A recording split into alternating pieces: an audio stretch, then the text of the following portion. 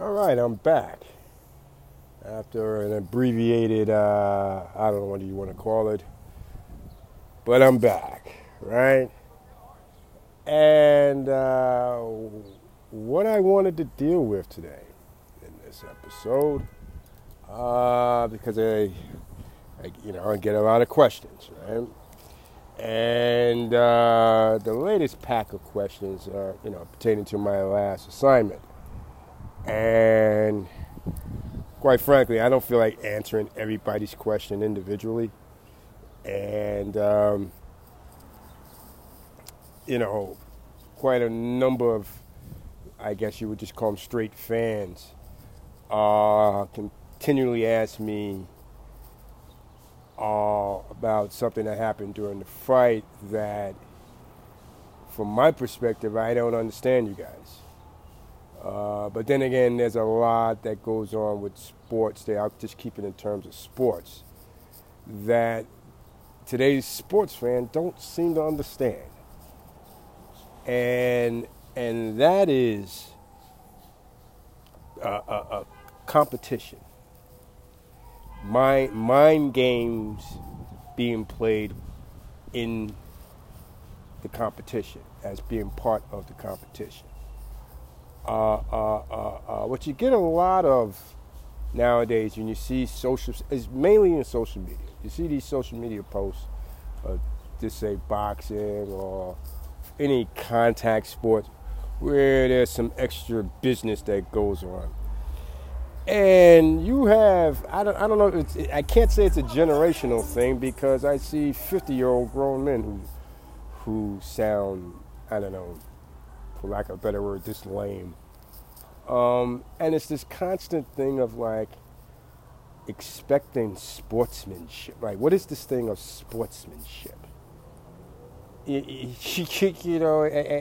read comments and it's just like, have you people have clearly never competed in any competitive sport. They'll see something like Lomachenko did whatever he did Saturday, or whatever it was when it was. And everyone's like, oh, why would you do that? That's just bad sportsmanship. It says, no, it's called mind games. It's called mind games.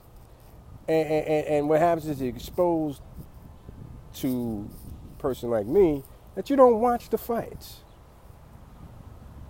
Because if you're a Lomachenko fan, you would know that he's had quite a number of fights where his opponent has quit. What do you think that comes from? Playing psychological war games. Okay, Michael Jordan was and Larry Bird were two of the best at it. And their thing is trash talking and, you play these games. This is part of sports. And I don't understand why people don't get that. And they'll sit there and watch a guy commit a foul, and it's because he offered his apology. Oh, it's so nice that he shows sportsmanship. That's not sportsmanship. That's being a cheeky bastard that got away with something. And now you want to shake hands. And it's I don't know if it's part of the culture now. You got a lot of people who do that. They'll create a situation, and then when they get smacked in the teeth, they expect somebody, well, why couldn't you take, it was just words. No.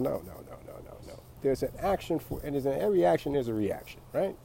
Well, anyway, let me stay on point here and keep it to boxing. And as long as I've been watching boxing, fighters have always done disrespectful things to their opponent, whether it be before the fight or during the fight. One of my favorite fighters, Roberto Duran, totally disrespect you before. He'll talk about your mama. He's going to talk about your wife, your ugly kids, your fat aunt. And he might, and then he gets in the fight, and then he's even more, he might do even more disrespectful things. That is part of the game. Okay, you're trying to get the competitive edge on your opponent. And so many people don't seem to understand that. That's uncalled for. No, it is called for.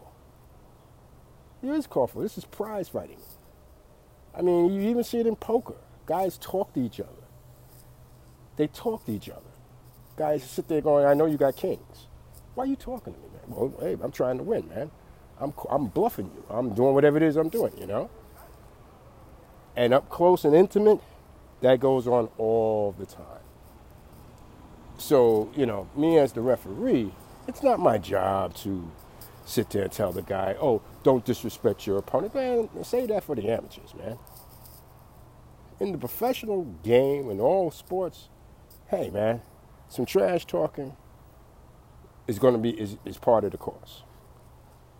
You know, Muhammad Ali, one of the greatest trash talkers in mid-fight, you know, you're telling George Foreman, I thought you hit harder than that, George. You know, and you do have some referees that, you know, they show their amateur side by, you know, just because, oh, I don't want no talking in my, leave that be. You're just setting yourself up for problems. You know, you're going to tell Muhammad Ali he can't talk to George Foreman or Joe Frazier, but then you go into a club show and then you want to act like Big Giant Sheriff Brown. Well, anyway, I hope I'm making some sense here. But people, this thing that you expect, you know, oh, he's showing sportsmanship. That's